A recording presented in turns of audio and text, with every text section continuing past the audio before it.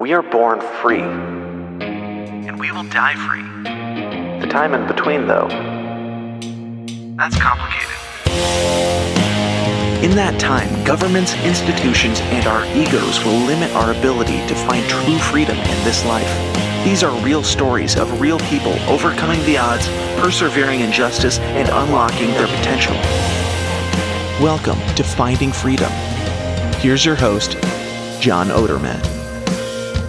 Welcome back to another episode of Finding Freedom right here on the Lions of Liberty Podcast Network, or maybe you're listening on the Finding Freedom podcast feed. Whichever way you're tuning in, I appreciate your time, and you're really going to enjoy today's episode. A really interesting conversation. Of course, just to go back to talk about the difference between the Lions of Liberty Network and the Finding Freedom feed. Of course, with the network, you get all of our shows. You get Mark's show on Monday, Brian's on Wednesday, and mine on Thursday. With the Finding Freedom feed, you get just this show every Thursday, plus some bonuses whenever I get around to adding those in. But of course, you can find my Finding Freedom feed by searching Finding Freedom. If it doesn't come up, or if there's other shows out there, because there are a couple other shows with the same name, Finding Freedom, which I should sue them, but I probably won't. What you can do is just search John Odermatt, Finding Freedom. It'll pop up. Subscribe, listen, leave a 5-star review, leave me a nice little comment there, and I'll read it on the air if you do that. That's the deal. So I don't want to waste time because I got a great interview today. I want to get right into it. Let's get to the show.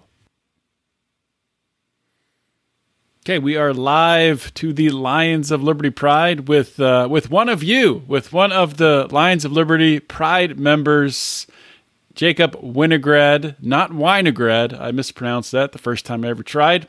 But if you've listened to my show, you've probably heard some ads, some advertisements for his podcast. It's a great podcast called Daniel 3, Biblical Anarchy. And I wanted to have Jacob on to talk about his journey to liberty, his journey into becoming a Christian, how the two meld together, and really dig into some of the topics that he talks about on his show. So, Jacob, welcome to Finding Freedom. Yeah, thanks for having me, man. Longtime follower of the Pride, and it's pretty cool to be on one of these for once instead of on the watching end. Yeah, that's awesome, man. And we do have a couple people watching along as we're broadcasting live, like I said. So if you all have any questions for Jacob, feel free to drop them in the comments, and I'll try to ask them. But let's just get started off with introductions, really, for you. So let's start off with the podcast. When you tell people that you have a podcast and they say, "What's it about?" How do you explain it? Sure. Yeah, so I do a podcast, as you mentioned, Daniel 3, Biblical Anarchy, and the genesis of that podcast was really, after I became a libertarian, kind of, a Rothbardian, Misesian, anarcho-capitalist, I kind of had a sense that there was a deep misunderstanding of like political philosophy and the state in like the modern day church. And so I started sort of a then theological journey back to the Bible to sort of re-explore like political presuppositions and whatnot, and to try to hopefully at least see if, libertarian philosophy was at least compatible with the Bible. What I actually came away with was not just a sense of compatibility, but more so a conviction that really the Bible's been tragically misunderstood, and there's so many scriptures and passages that have been, really throughout history twisted by different regimes to sort of, push their narrative, but really that the original narrative of the entire Bible, Old and New Testament, and of course, none greater than the gospel story and the example that Jesus gave us, that these things are not just compatible with libertarianism, but are necessarily, promoting a message of at least libertarianism towards the state and towards human structures and kingdoms of men. And so, I just felt this strong conviction that like it's so unfortunate that so many of us in the liberty movement, we think of right-wing Christian evangelicals, and we associate them with maybe sometimes they want lower taxes, but they're pushing these wars, and they're pushing the war on drugs and the government being more involved in people's lives and trying to legislate morality.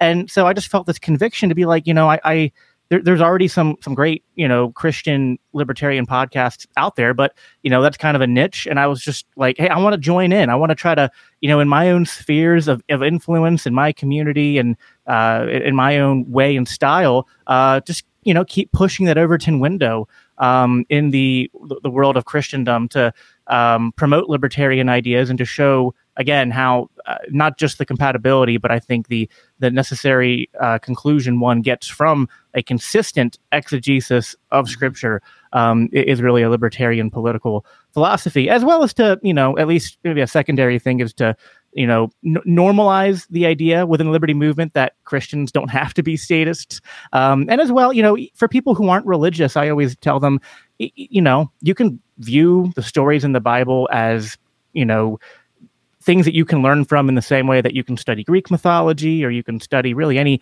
piece of literature and find archetypical truths within them. So you don't necessarily have to be a religious person to I think find value from the biblical stories and the ways in which I try to connect all these different themes. So that's pretty much it.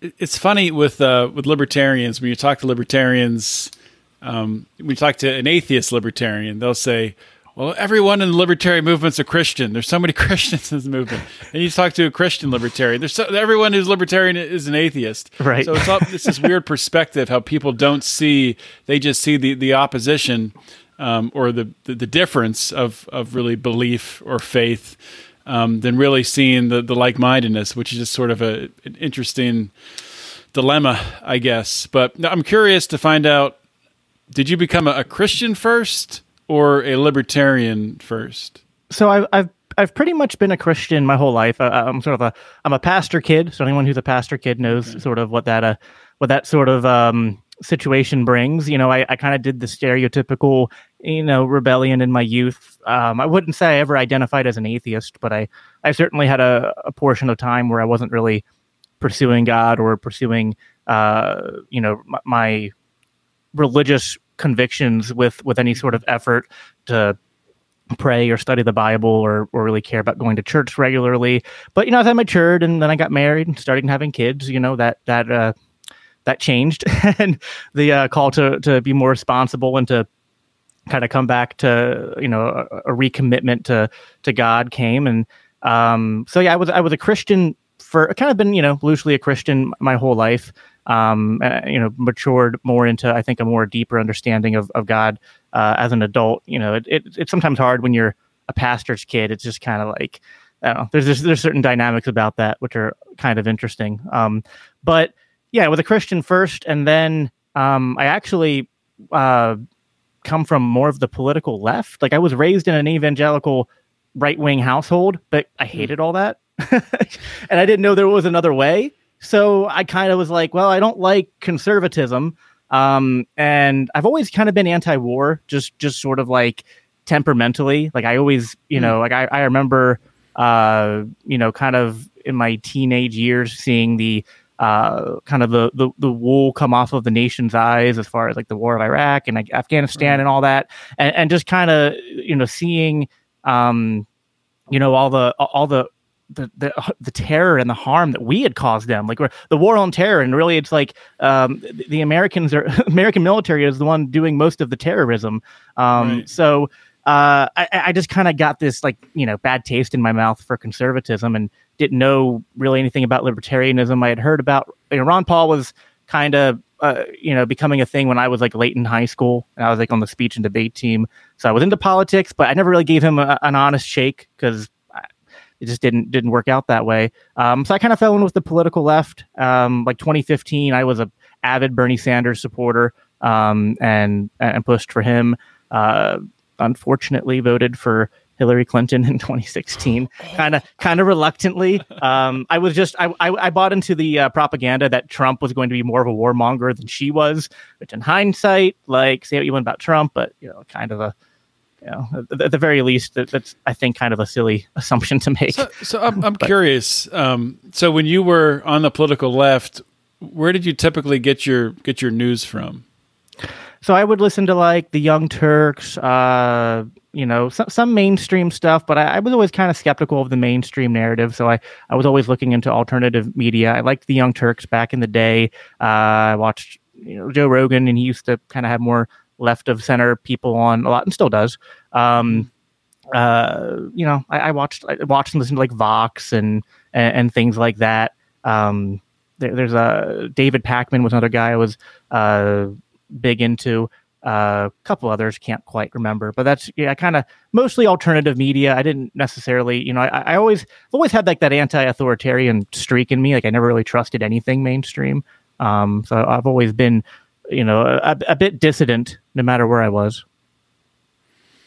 So was it a moment or something? What happened that triggered your personal, Yeah. So part of it, libertarian moment, but wake up to liberty. So it was sort of a journey that started with the 2016 election with Trump, because like I bought into all the fear mongering about him, right? Like he gets elected, and like my wife is like, are we okay? Like like thinking like all the doomsday things that people have said about him are about to happen. Well, then like the entire year of his first year of his presidency passes, and I'm just like, wait, this is kind of more of the same. Like it doesn't really make any sense. And then the derangement syndrome around Trump really pushed the left, as we see, like, especially today. That's kind of that's really evolved into something horrific. But that started with Trump in 2016, and the left started going way more radical, way more like even like doubling and tripling down on identity politics and this cancel culture stuff. And I think my Christian upbringing always made me a bit resistant to that stuff. I kind of got into it a little bit, but never too heavy. And then when they started to get just rabid with all that, it just no longer fit me. And I kind of discovered Dave Rubin around then, and he kind of was having a similar experience of the whole I didn't leave the left left me. So I kind of then was more kind of center, moderate, homeless kind of political person, and I started being more open to talking to right of center people. And then I just kind of started like binging different podcasts, trying to learn more about different political points of view.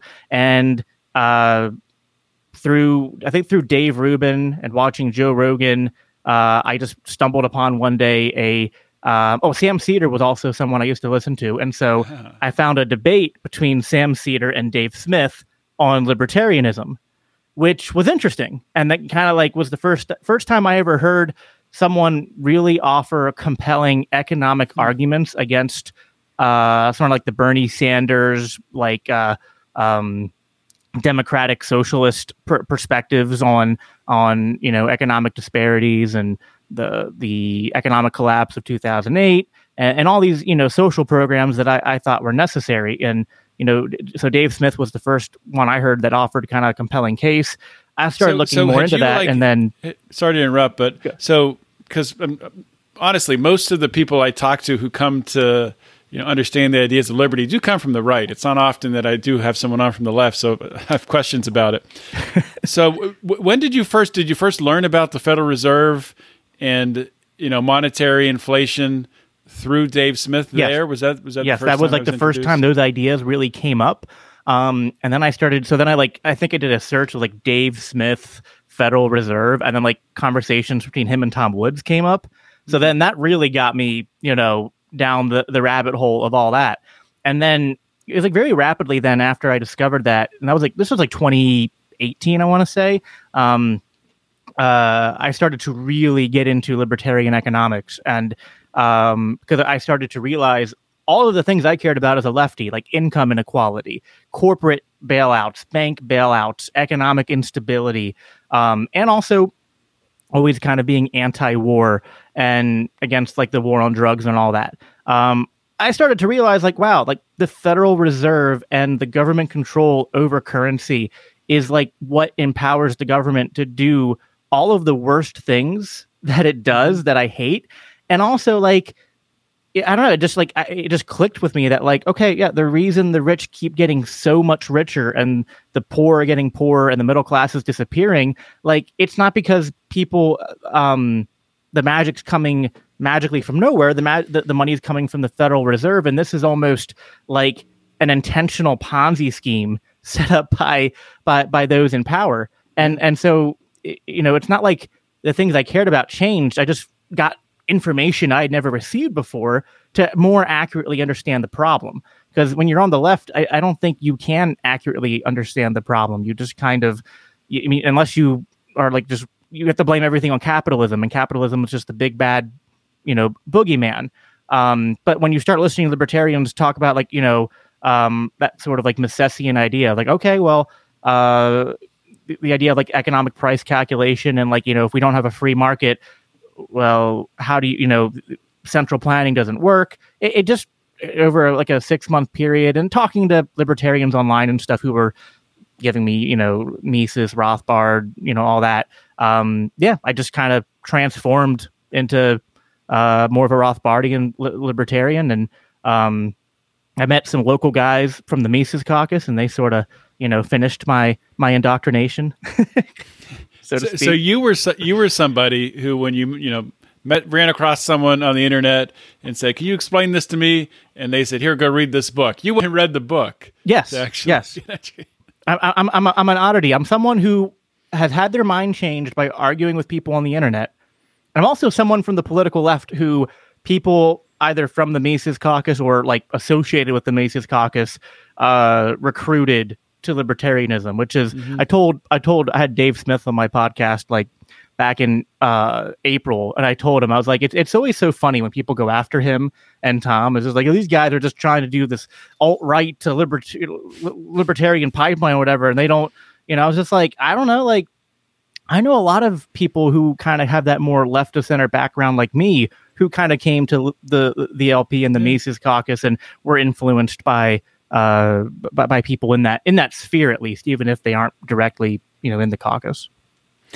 Yeah, I wouldn't say I don't know if I know anybody who's come to libertarianism from the alt-right, and I don't even know if the alt-right really exists anymore. It doesn't as a political movement. I mean, it had its moment of time a few years ago, but it's kind of just disappeared. Well, if we're a bunch of Trump nationalists, it's kind of weird that we're trying to pull votes away from the Republican Party. But that's a whole separate topic. So to dig into Christianity and libertarianism, I've heard you talk about, I think you talked about it here in the beginning of the show, where you started to see the common values in each of them. Can you talk a little bit about some of those overlaps and what you did to explore and connect the dots? Yeah, sure. So I think what started, and this is sort of like everyone who starts to look into any sort of like, what does the Bible talk about politics? Like, they're going to be directed to sort of like key passages that are that Christians have historically used to justify the idea of like the state, or like monopolistic, you know, civil governance. So that's kind of where I started, because I wanted to see, like, you know, I think my motivation was, well, are there any loopholes that I can find in these passages?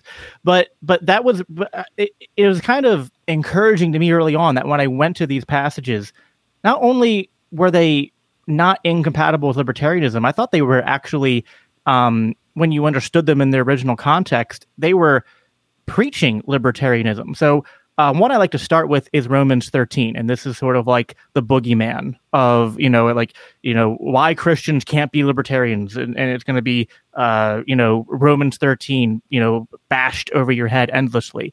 And when you go and read Romans 13, and, you know, Romans 13 doesn't exist in a vacuum, right? Like it was written as an entire letter that Paul wrote. Mm-hmm. So what happens immediately before Romans 13 is important. The context is in Romans 12. Paul is sort of echoing Jesus in the Sermon on the Mount and saying, like, to summarize, that, you know, God with God rests the final judgment of people, and he brings vengeance on the wicked.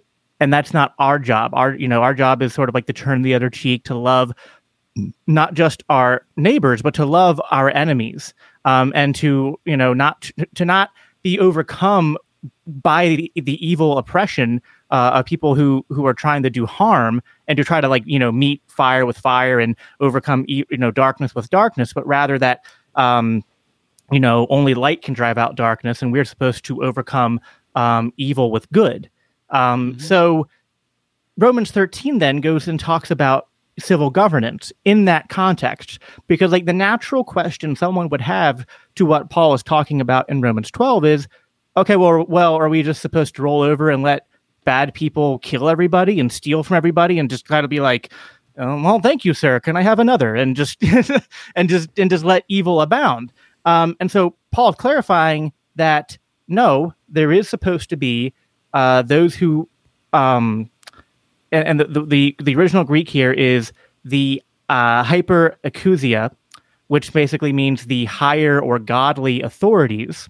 So it's important to start out God's not using, Paul wasn't using a word that would describe the state. He's using a generic term, godly or heavenly authorities, and they are He's not ordained. talking about the modern context of Right. political authority. Yeah, what's funny, some people forget this, is that contrary to some evangelical Christian beliefs, the Bible was not written in English. You have to actually go back and understand a little bit of Greek and a little bit of the cultural context it was written in. But yeah, so the godly authorities are ordained by God for the administration of civil governance. And what that means, and it goes on to explain what this means. He says, they are ministers of God for your good. If you do good, you have nothing to fear from those who are in authority. But if you do evil, beware, for they do not bear the sword in vain. So, and it expounds upon that to say that, those who do good continue to do good, and they will be protected from those who do evil. So it's okay, so God is describing that there are people who will be ordained to exercise godly authority to administer justice.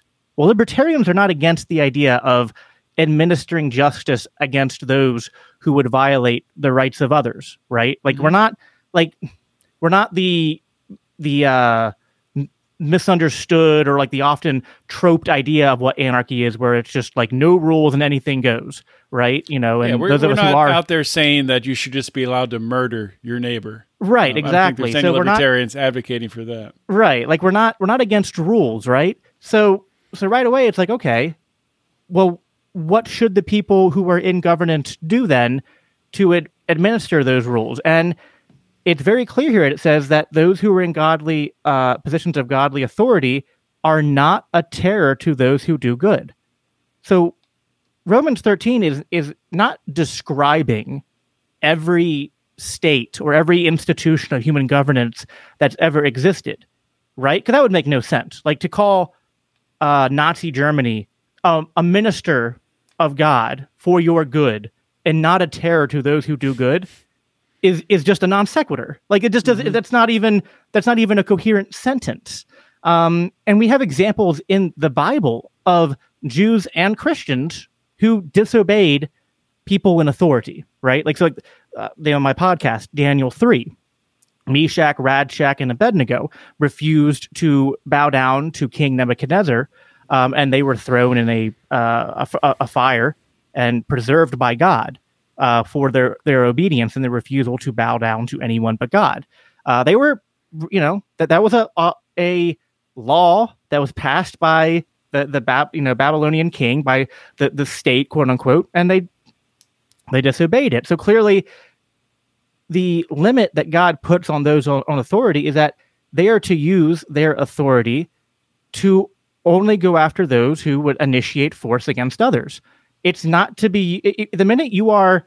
This is basically a proof text, and Romans 13 is not describing what the state is. It is prescribing the biblical norms for civil governance, which is that well, go after those who do evil and leave the good people alone.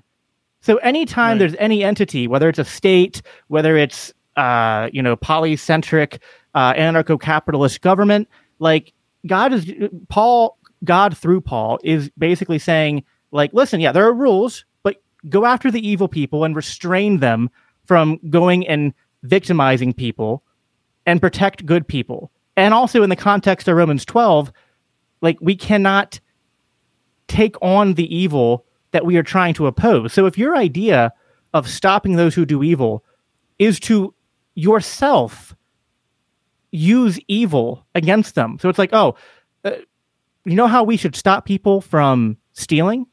We should steal 20% of the wealth from the entire country to create a standing army of people with guns who will, quote unquote, protect your property, but really they won't show up till after a crime is committed, and they'll enforce all of our rules. And no, by the way, if you don't pay this extortion, and then you refuse to pay the fine, they'll come to detain you and arrest you at the point of a gun. Like, no, that you've become an extortion racket. You've become those who do evil in the name of doing good. And this is not only antithetical to Romans 13, it's actually, in my opinion, it's a second commandment violation, because you're taking the name of God, you're taking the name of justice in vain when you do so. So, all it takes is reading these verses, these passages in context, and seeing that, really there's nothing there that's in violation of libertarian ideas of political structures and authority. Like, we're not anti-authority, we're not anti-law and order. We're just saying that those who are in authority are held to the same rules and standards as us, and they can't initiate force against peaceful people. There's nothing in Romans 13 or the rest of the Bible that comes into conflict with that. But that's a good example to start with, because it's supposed to be the haymaker against our position, but really, in my opinion, it's almost like the strongest argument in favor of ours. I agree, and the way you explained that, I think was fantastic. But another haymaker that someone might throw is render unto Caesar what is Caesar's, and render unto God's what is God's. So, what's your response or your description of the biblical text back on that? So I actually have a whole podcast episode I did please a month and a half ago. Please plug your podcast where you've talked about this. Yeah, so for like a very full detailed explanation, go to Daniel 3 Biblical Anarchy. I forget the episode number, but it's part of my series, which is entitled Austrian Economics in the Bible. And send me the link, and I'll have it on the show notes page for this for people to find it. Yeah, I'll send you the link. So render unto Caesar. So I drew a little bit from, there's actually a good article, which we can plug this to, and I plug this in my episode, on Mises.org that actually goes into this a little bit. But to set the stage, the Pharisees brought up a trap for Jesus, right? Because the Pharisees hated Jesus. They're trying to find any way they can to basically throw him into the arms of the Romans to have him killed, or to have him discredited completely among the Jewish people. So back then, I think you remember when you're reading the New Testament, if you've gone through it, how people would complain about Jesus and say he hangs out with sinners and prostitutes and tax collectors, which first of all, I always love how all three of those are thrown in like the same thing. It's just like the sinners and the prostitutes, okay, but Jesus, the tax collectors, you hang out with tax collectors. Yeah, there's a verse where the tax collector, I think is referred to as the worst of all three. Yeah. Yes. So, so the reason for this is because the Jewish people had a very libertarian view, actually, of the Roman Empire. They viewed them as false authority, as claiming to be, Caesar claimed to be divine, so he was claiming to be God, and they viewed that entire government as illegitimate. And the idea of paying tribute to Caesar was, to the Jewish people, an act of idolatry. And to do that was actually you would discredit yourself among the religious Jews. So they go to Jesus with this question of, should you pay tribute to Caesar? And their idea is they've trapped him, right? Because he has no choice but to answer the question, either by answering what he knows to be the correct religious Jewish answer on this. And by saying so out loud, they will be able to then show the Romans, like, see, he's saying that your authority is illegitimate and people shouldn't pay their tributes to you, which will get him in trouble with the Romans and locked up. Or he will have to find some way to say that you should pay tribute to Caesar, in which case he's now discredited himself as someone who's, simping for the oppressors. His answer is like a beautiful, like cutting through the bullshit answer and answers the question without getting him in trouble. It's like the only kind of, it's an answer that only someone either as smart as Jesus or divine as Jesus could really come up with in the moment. Because he says, like almost mocking them. He's like, come on now, like, show me, like, bring me a coin, okay? A denarius is what he says. Bring me a denarius. That's what people who did business with the Romans used to pay tribute to Caesar. And so one of the Pharisees brings out a denarius, not realizing that this exposes the Pharisees as someone who's doing business with the Roman Empire and paying tribute to the Roman Empire. You didn't have a denarius unless you were paying tribute to the Roman Empire at some point. So already Jesus has exposed them just there. But he says, so whose face is on this coin? And they say Caesar's. So then Jesus hands it back and he says, all right, so render to Caesar that which is Caesar's, but to God what is God's. And then like the passage ends with the Pharisees going like, and astounded by his answer, they just walked away in anger. So clearly the Pharisees could not have taken his answer to mean, for starters, like if that answer means pay tribute to Caesar, the Pharisees wouldn't have been walking away upset. They would have been like, ha, we got him. But no, they knew that's not what he was saying. What he was saying was, listen, if you're going to get in bed with the devil, if you're going to do business with Rome, well, that's your own choice. So if you decide to, and this is kind of like, through the New Testament, it's often repeated like to pay tribute to whom tribute is owed and taxes to whom taxes is owed. But the idea behind that was like, if you go and you use some sort of service, you shouldn't be a freeloader and use that service for free. You should pay what you're owed. And this is really just another way of saying property rights should be enforced, right? Mm-hmm. By the way, there was no word for tax in Greek. It was just tribute. And tribute's kind of a generic term that just basically means like a duty, like something that's owed to someone. But again, I don't think libertarians would say, well, there are times when like you do business with someone and you owe them something. Like if I go into a restaurant and I sit down and I order some food and the food comes out and I eat it, and then they come to me with a check and I go, well, hold on, you didn't tell me up front that I had to pay. Like that's silly. Like there's an expectation, and it's kind of like, you don't need signs everywhere to be like, okay, if you go and you do, business with someone, if you consume something that they're providing for you, like, there's sort of a contract there, even if it's not, signed before you start, that like you're supposed to pay them for their service. So, a good Christian, a good godly person shouldn't be trying to cheat people or swindle people, give them what they're owed. But, maybe if you work with Caesar, you owe him, but that wouldn't be something that Jesus would recommend you do, because he follows it up with, well, give to God what is God's. So then we have to ask, okay, what is Caesar's and what is God's? Well, the Jewish and Christian idea would be that everything belongs to God, but right. What really belongs to God, what Jesus is getting at, is to give God your worship, to give God your devotion, to say, I will not bow to any other king or any other divine authority other than God. That is that's the first commandment, right? You shall have no other God other than me. That is first and foremost what you owe God. And then you owe to God to follow his moral commands. That means like, do not steal, do not bear false witness, do not murder. Okay. Well, the state does all of that. And Caesar was doing all of that, as well as like promoting, all this debauchery and degeneracy and all these like, just truly wicked, evil things that happened, under the Roman Empire. So what is Caesar owed? Is Caesar owed that which he claims by force? You won't find that in the Bible. In fact, there's, in that series I did, Austrian Economics in the Bible, there are so many passages throughout the scriptures that basically spell out property rights, saying like, you aren't owed like there's even a great passage. It's the parable of the parable of the vineyard, where basically Jesus says, "You're not even owed what is fair." Jesus says, "You're not owed something from someone just because of this sort of like idea that like well, everyone should get their fair share." What Jesus says is you're only owed what you agree can voluntarily negotiate with in the marketplace.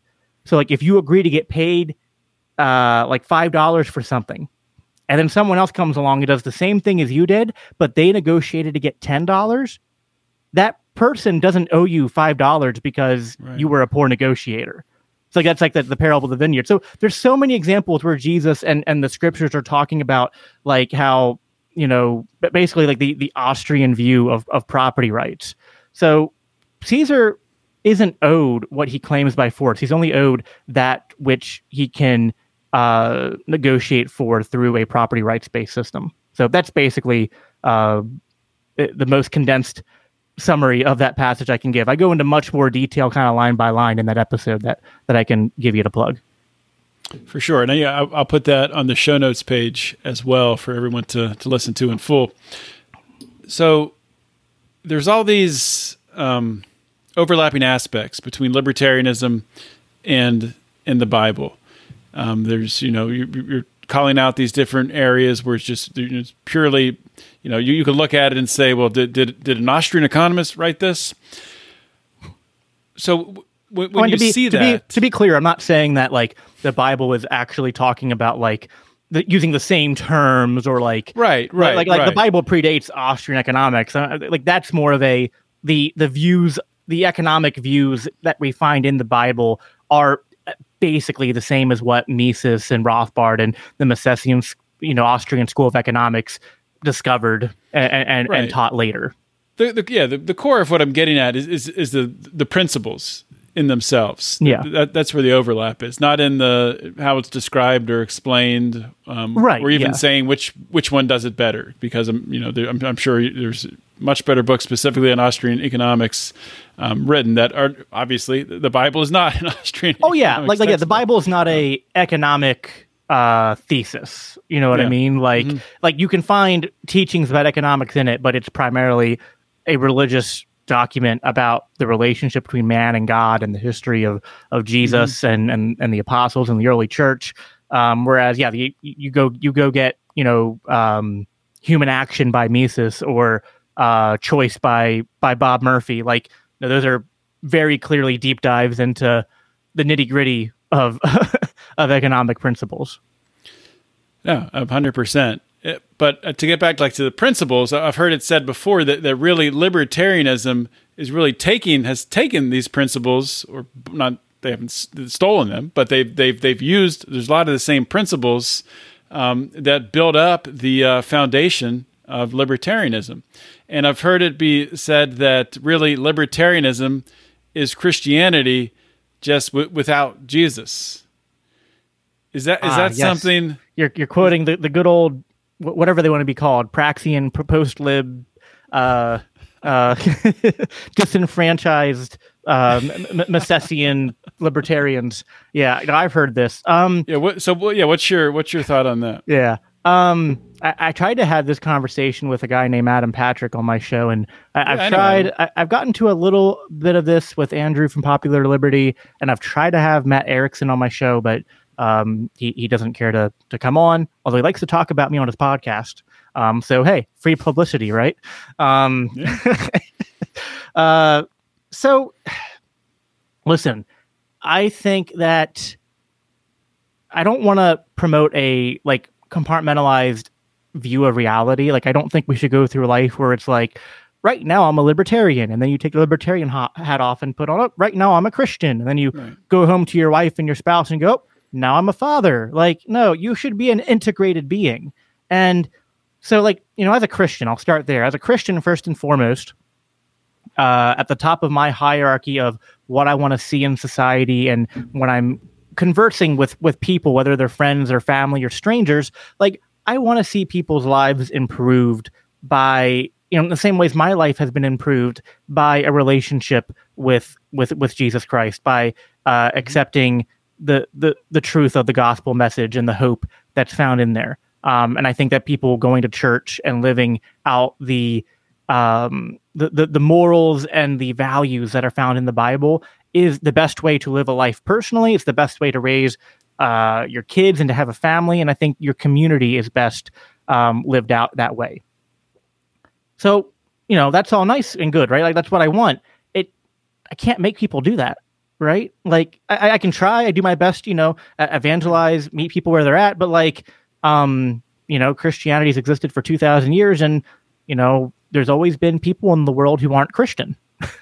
It's sort of like, until such a time as, if there is, depending on your eschatology, if there's some sort of end times or transition to a different age or whatever, like, as long as what we have now more or less continues, there are always going to be people who aren't Christians. So it's like, okay, a Christian value is peace, right? Like, we're pro peace, we're pro loving our neighbor and loving our enemies, and war and trying to use conquest to force Christianity on people, to me, is antithetical to Christianity. And I just want to say, doesn't work. Interject here. I 100% agree with you, but someone listening to this who is not a Christian and will cite examples of, neoconservative warmongers using the Bible as justification for going to war. But and yes. Those Christians are using the Bible and using the religion in vain and twisting things, and they should be called out. And this is very similar to how when, there are people who have called themselves, and who I think are libertarians, and they'll make libertarian arguments for what is essentially authoritarianism. Mm-hmm. Like, we've all seen it, whether it's like for, like I've seen people who have tried to make libertarian arguments for why America should go to war with Russia in the defense of Ukraine. It's, what I mean? It's like, now listen, like, I don't want to judge those people and be like, you're not a real libertarian. Like, I think at heart they are libertarian, but like they're massively in this one spot misunderstanding and misapplying principles. In that same fashion, Christianity could be true or valuable or good, and yet there could be certain people who misapply it inappropriately and should be called out. So, but that is a good point to raise. And believe me, I spend much more time punching across the aisle at my fellow Christians than I do punching out at atheists or other religions, because I believe that. Kind of in the Jordan Peterson sense, like, clean your own room. It's like, it's like get my house in perfect order. I want to get my Christian brothers and sisters, to stop committing so many errors in the name of God. So part of what motivated my podcast. But to get back to the other question, so we shouldn't be using Christianity to justify a conquest of the world to make everyone Christian. Not only is that proven not to work, but it's just antithetical to everything Jesus taught. It's not what the apostles did. I don't know if this is maybe offensive to some people, but if there's any religion out there that teaches that, it's Islam, not Christianity, as far as like conquest by the sword. Christians have certainly done that in the past, but not what we're supposed to do. We're supposed to try to live what Romans 12 says word for word is, insofar as it depends upon you, live at peace with all. It's like, okay, what is the best way to promote living at peace among all, including those who aren't Christians?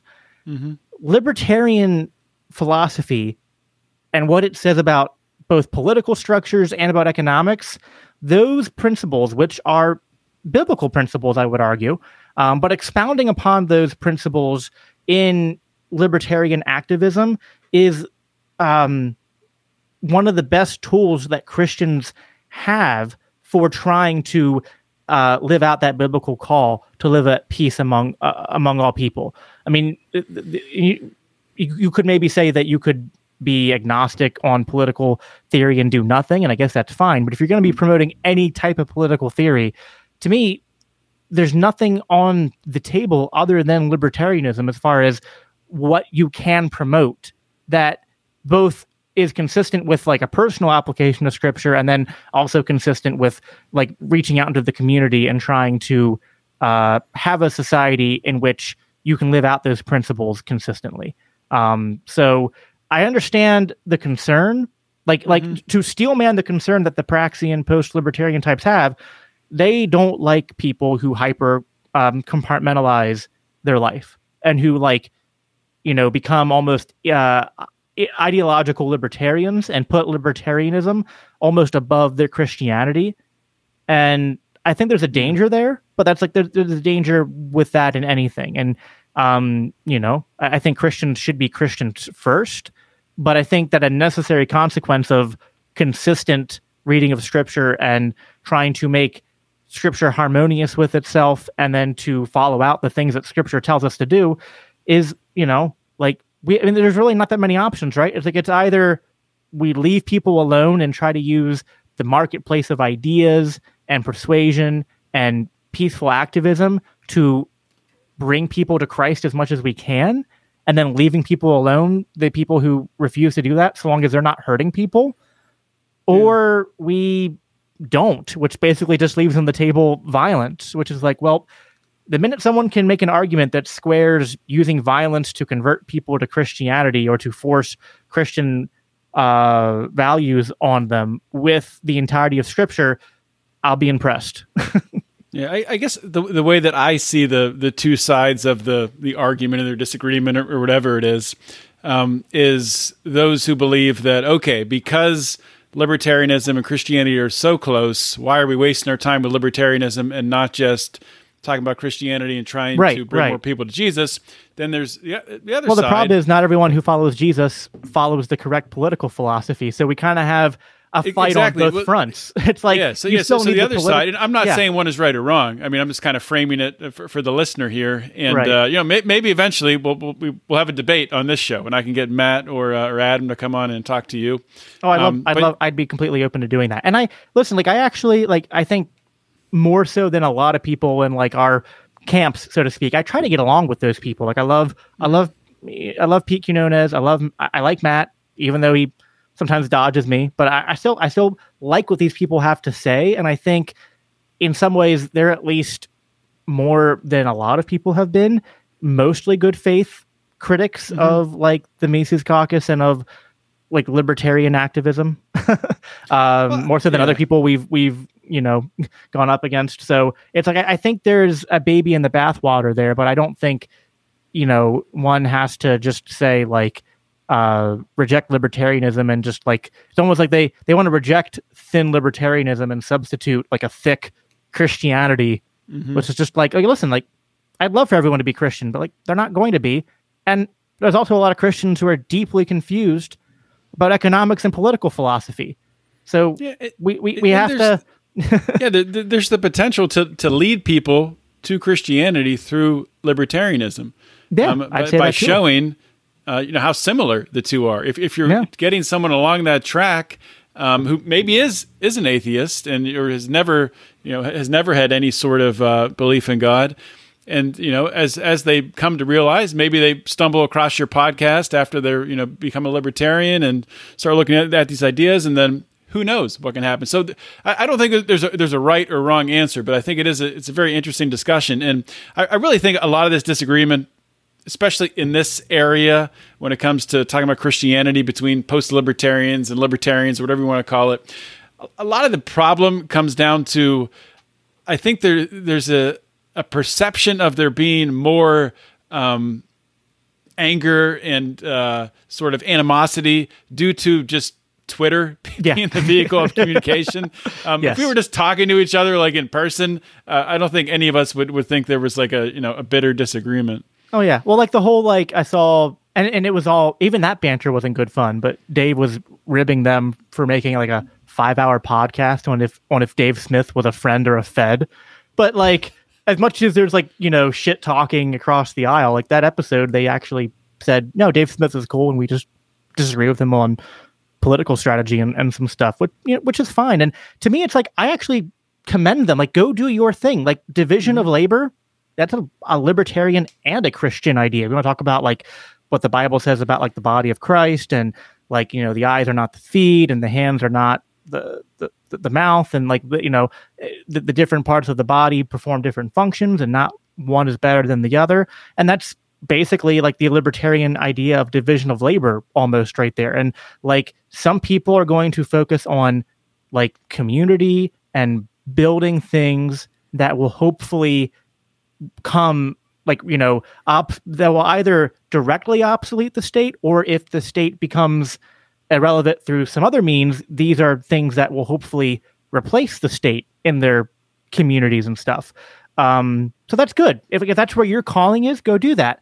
Other people, and like I feel this personally, like I have more of like I feel like a more evangelistic calling to kind of go out into the more public arena and to engage people. And whether that's, and I can do both at the same time. Like, you can walk and chew bubblegum at the same time. I can always be promoting Christian ideas and values.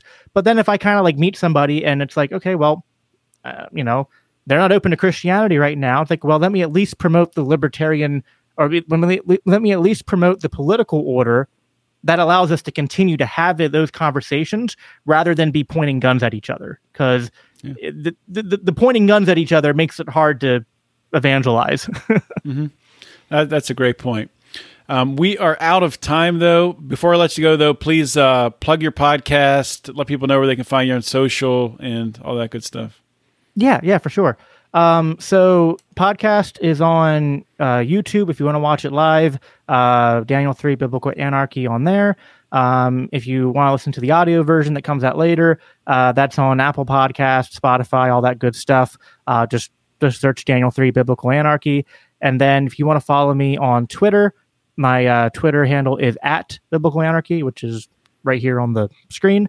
And my website is daniel318.com if you want to check that out. And that's pretty much it. I appreciate you having me on, John. A lot of fun. Jacob, thanks for coming on the show. Be sure to check out his podcast, Daniel 3 Biblical Anarchy, and we'll talk soon.